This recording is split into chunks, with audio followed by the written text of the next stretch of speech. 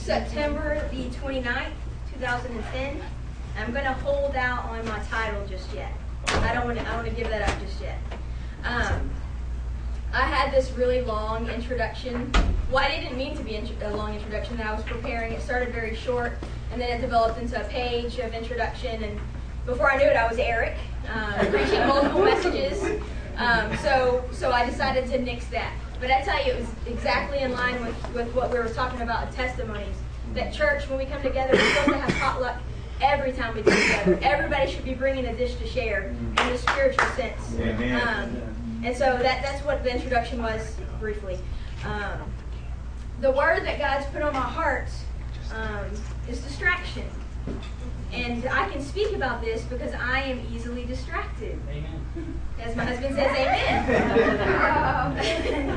By the way, did y'all see the Cowboys game? No, I'm just kidding. See, that's the kind of thing that I do all the time. I'm easily distracted. But God has been putting on my heart the word distraction. And I talked to Eric about it probably about a week ago, and it agreed with what was going on in his life as well. So the thing that I do when I get a word from God, I usually go look it up in the dictionary. I'm pretty simple and basic, so I just went to find out what exactly distraction was. So I'm going to give you that definition so that you can understand where I'm going. You probably already know, but I'm from Arkansas, so bear with me.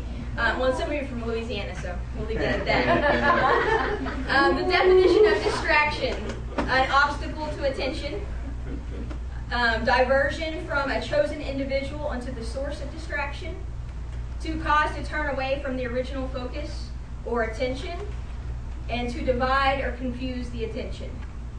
Even as I say that, you're Christians, you're believers, you should be getting in your spirit a sense of where I'm going with distraction. The way that this word developed in me was while I was doing ergonomics, just a word came to my head, 2 words, white noise. And it wasn't spoken, nobody said it. And I've dealt with white noise before in ergonomics, so I really didn't think anything of it other than it was kind of out of place at the time that it was given to me. I was literally distracted. I was talking to somebody, and white noise came into me, into my spirit. And so I didn't really know why. So I started praying about it because it wasn't going away. And I knew what white noise was in the physical sense. If you're not familiar, white noise is basically a blend of all frequencies of noises. Any frequency a human can hear, you combine all those together and you get what we call white noise. Office places use that because they have open cube spaces. Basically, they just have little partitions dividing them. And so companies will pump white noise, they use white noise makers, into that office in order to help you focus on your work. Basically, people click, click, click, typing on their keyboard, or the sound of a copier, or the sound of somebody's voice. So they put that white noise into that environment, and it creates basically a buffer from those isolated noises. So I knew this. And I'm like, Lord, I really don't understand why you're telling me that, why this word is sticking in my spirit. And I went and I researched it a little bit, and I found out that basically white noise, if 2 or 3 people are talking, your brain can pick out 1 of 2 or 3 of those voices. So if 3 of us were talking right now, you guys could probably pick out 1 of those voices and understand it. What white noise does is basically it creates 1,000 voices. So now you can no longer distinguish between any one of those voices. It's just a bunch of noise. Basically, you have 1,000. If you're trying to block out one person's voice, you have 1,001 voices. So I'm praying about this, and I still really didn't understand what the point of white noise was or why that was sticking in my spirit. And God started speaking to me that we are in a time of constant white noise. We have never, ever been more distracted as a generation than now. Never had more distractions than we have right now today. Tomorrow there will be more than there are today. We might not can control the volume of our neighbor's car, right? I mean, people actually put speakers on the outside of their car now, so that you can enjoy their musical selection. So you might not can tune that down, right? But you can make a choice for your own environment so to speak. In your car, you can control those noises. When we have 1,000 voices and we cry out to God for one voice, we have 1,001 voices, and we can no longer distinguish the voice of the Lord. And we're in a time where we need to hear the voice of the Lord. Maybe you say, I can't hear him. He's not speaking to me. It is that he's speaking, but we see God in the Word speaks in a soft whisper. You're not going to be able to hear him if you have 1,000 voices in your head.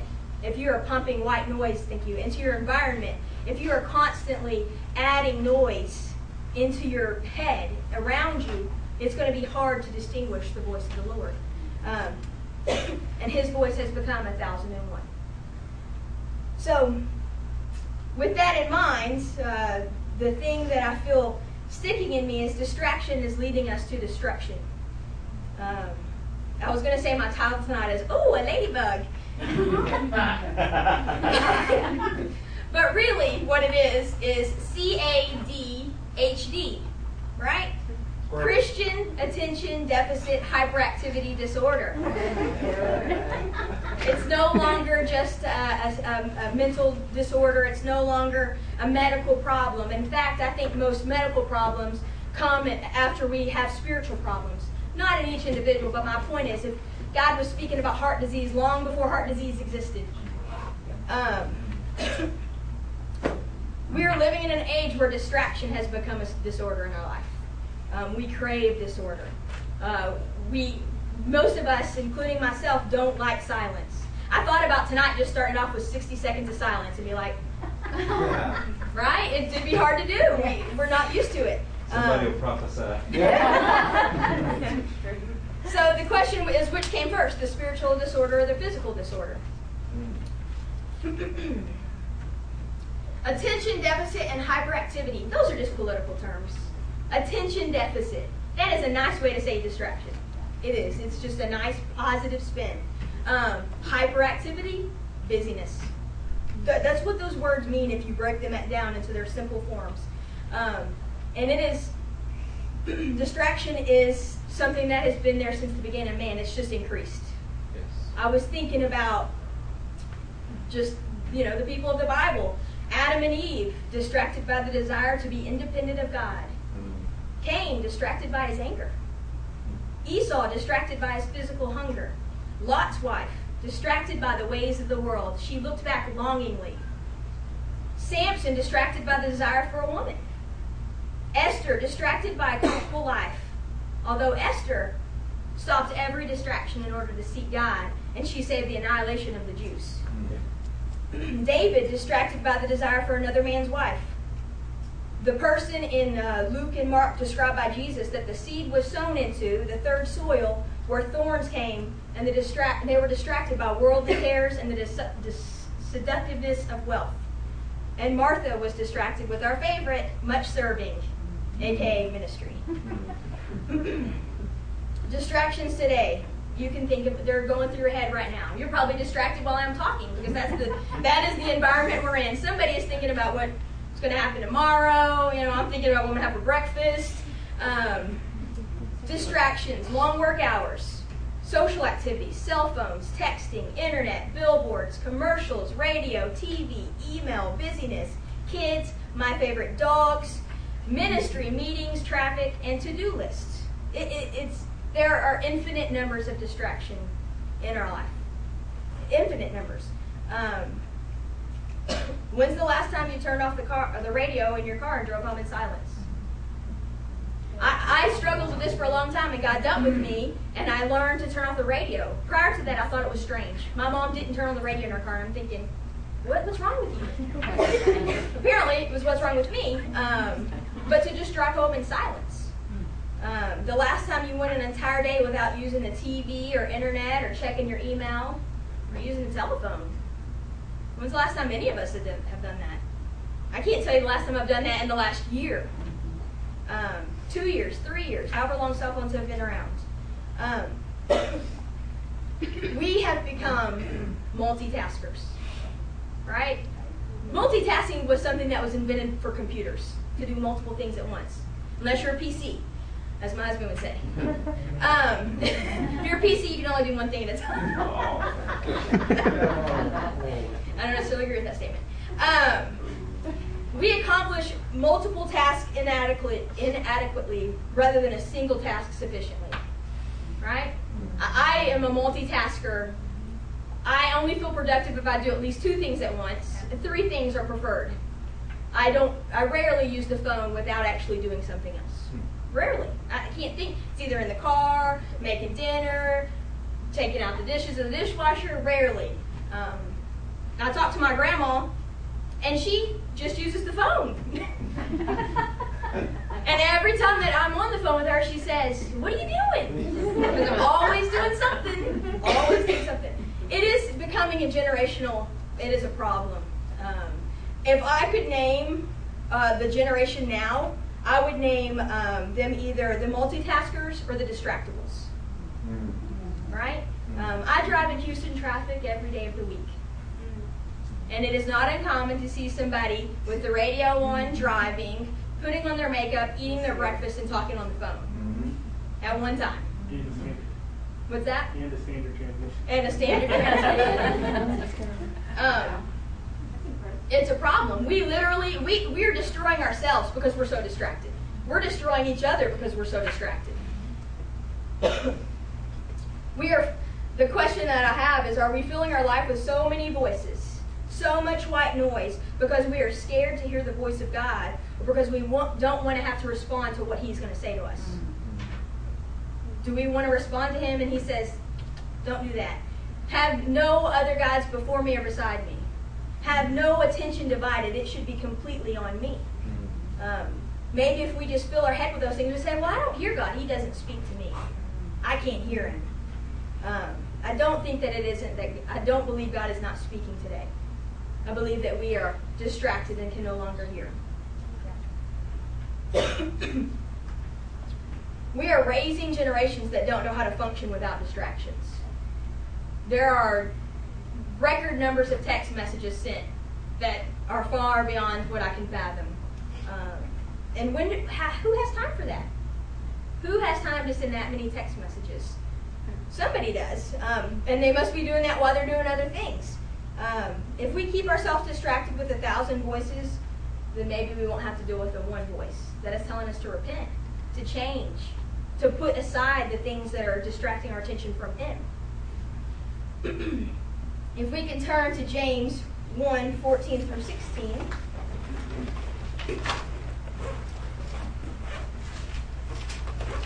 There. There. There.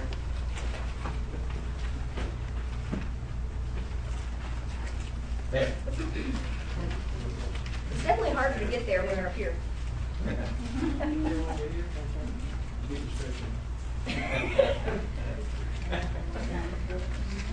All right. James 1:14 through 16 says, well, actually, let's start at 13. When tempted, no one can say, "God is tempting me," for God cannot be tempted by evil, nor does He tempt anyone. But each one is tempted when by his own evil desire he is dragged away and enticed. Then after desire has conceived, it gives birth to sin, and sin, when it is full grown, gives birth to death. The devil could definitely distract us, but I think we're doing a pretty good job on our own.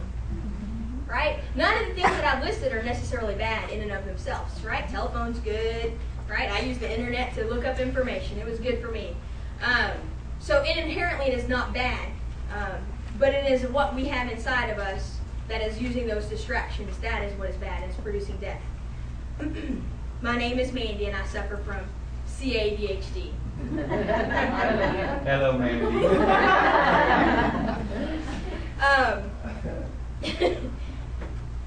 Honestly, I listed a bunch of things that were more tangible in the sense that they're physical things, but we can distract ourselves with pretty much anything. Feelings, food. We can distract ourselves with unforgiveness. We can distract ourselves with just about anything. Anything we can find. And sometimes we distract ourselves so that we don't have to deal with it. I just don't want to think about that right now. I don't want to deal with that right now. I don't want to talk to that person right now. I'm just going to distract myself and not deal with that. But I'm telling you, that is going to lead to destruction. Bitter roots will grow if you don't deal with that stuff. You cannot distract forever. One day we will all stand before him and give an account. And there will be no distraction. There will be no cell phone. There will be nothing there to say, oh, but wait a minute, I got to deal with this. You will stand before him, and we will, every one of us, give an account. Symptoms of CADHD, Christian Attention Deficit Hyperactivity Disorder. It's interesting. I just looked up what are the symptoms of ADHD, and they just happen to be the same things we suffer from.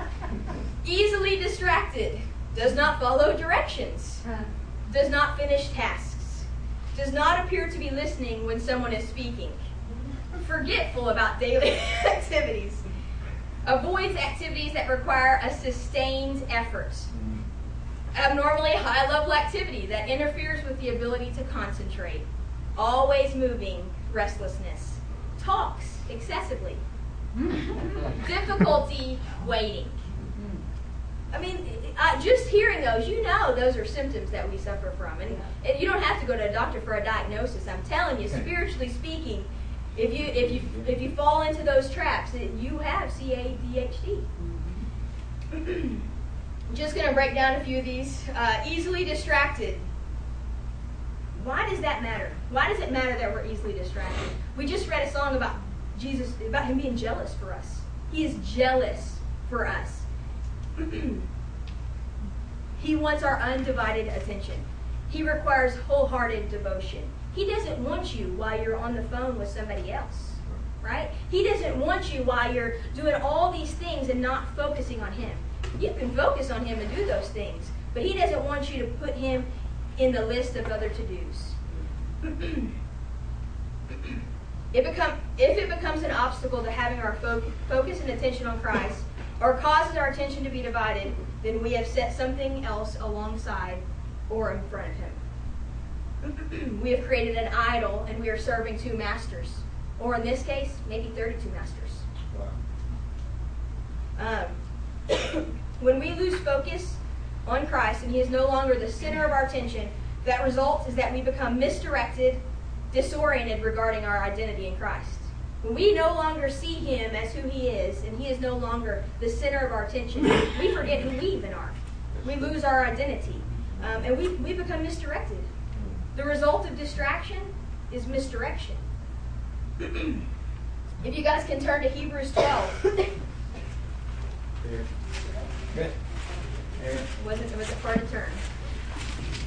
It's going to be Hebrews 12, 1 through 3.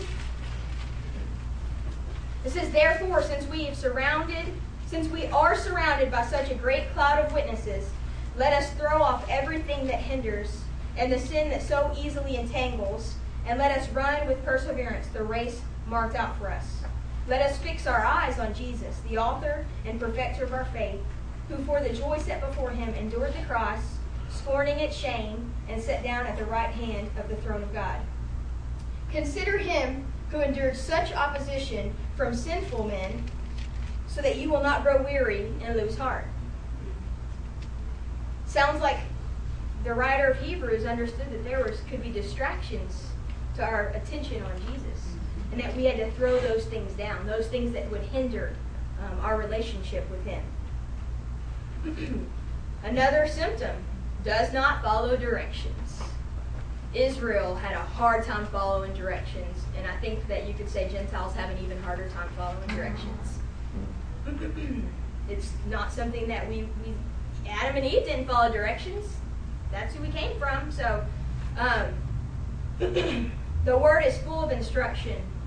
Full of instruction. And if we're distracted, we're not going to follow that direction, and we're going to be misdirected. Proverbs 19:16. You don't have to turn there. I'll read it to you.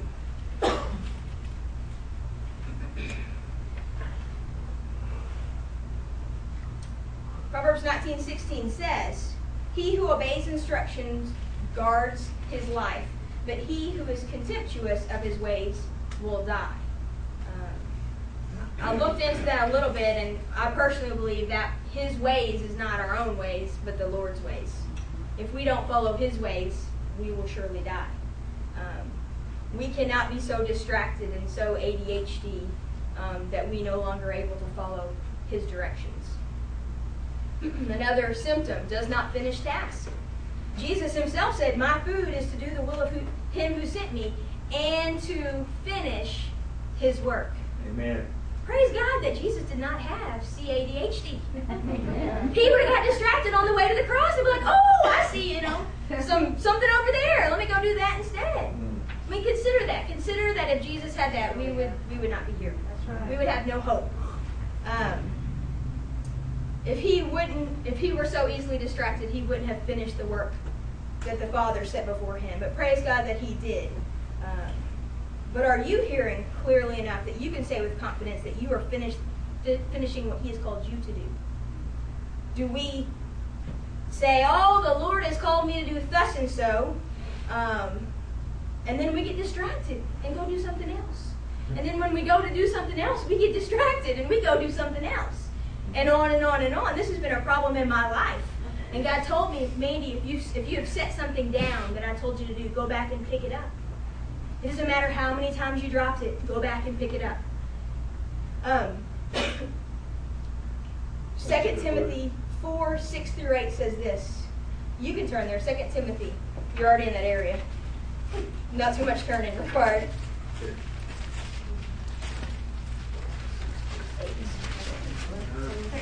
What? 4, 6 through 8. There. For I am already being poured out like a drink offering, and the time has come for my departure. I have fought the good fight. I have finished the race. I have kept the faith. Now there is in store for me the crown of righteousness, which the Lord, the righteous judge, will award me on that day, and not only to me, but also to all who have longed for his appearing. I want to be able to say that I've finished the race. God set before me these things, and these are the things that I did. Even if I messed up, I went back and I tried again. And if I messed up, I went back and I tried again. I want to be found faithful doing what the Lord has called me to do. Another symptom is that we do not appear to be listening when someone is speaking. I have this happen with my husband watching TV sometimes. Did you hear what I said? Mm-hmm. Can you repeat me? Nope. You're not the only one, Kelsey. Yeah, I think Adam has a shirt that says something about, am I listening? Do I look like I'm listening? Or something like that. Something like that. Jesus said that the sheep listen to his voice and follow him. Have you heard his voice? Are you listening to him? Or do you just block it out whenever you think it's him? Whoa, that's too hard. That's not him. That's not him. 1,001 voices. I need something else. Ooh, let me turn on this radio. Ooh, I don't like what he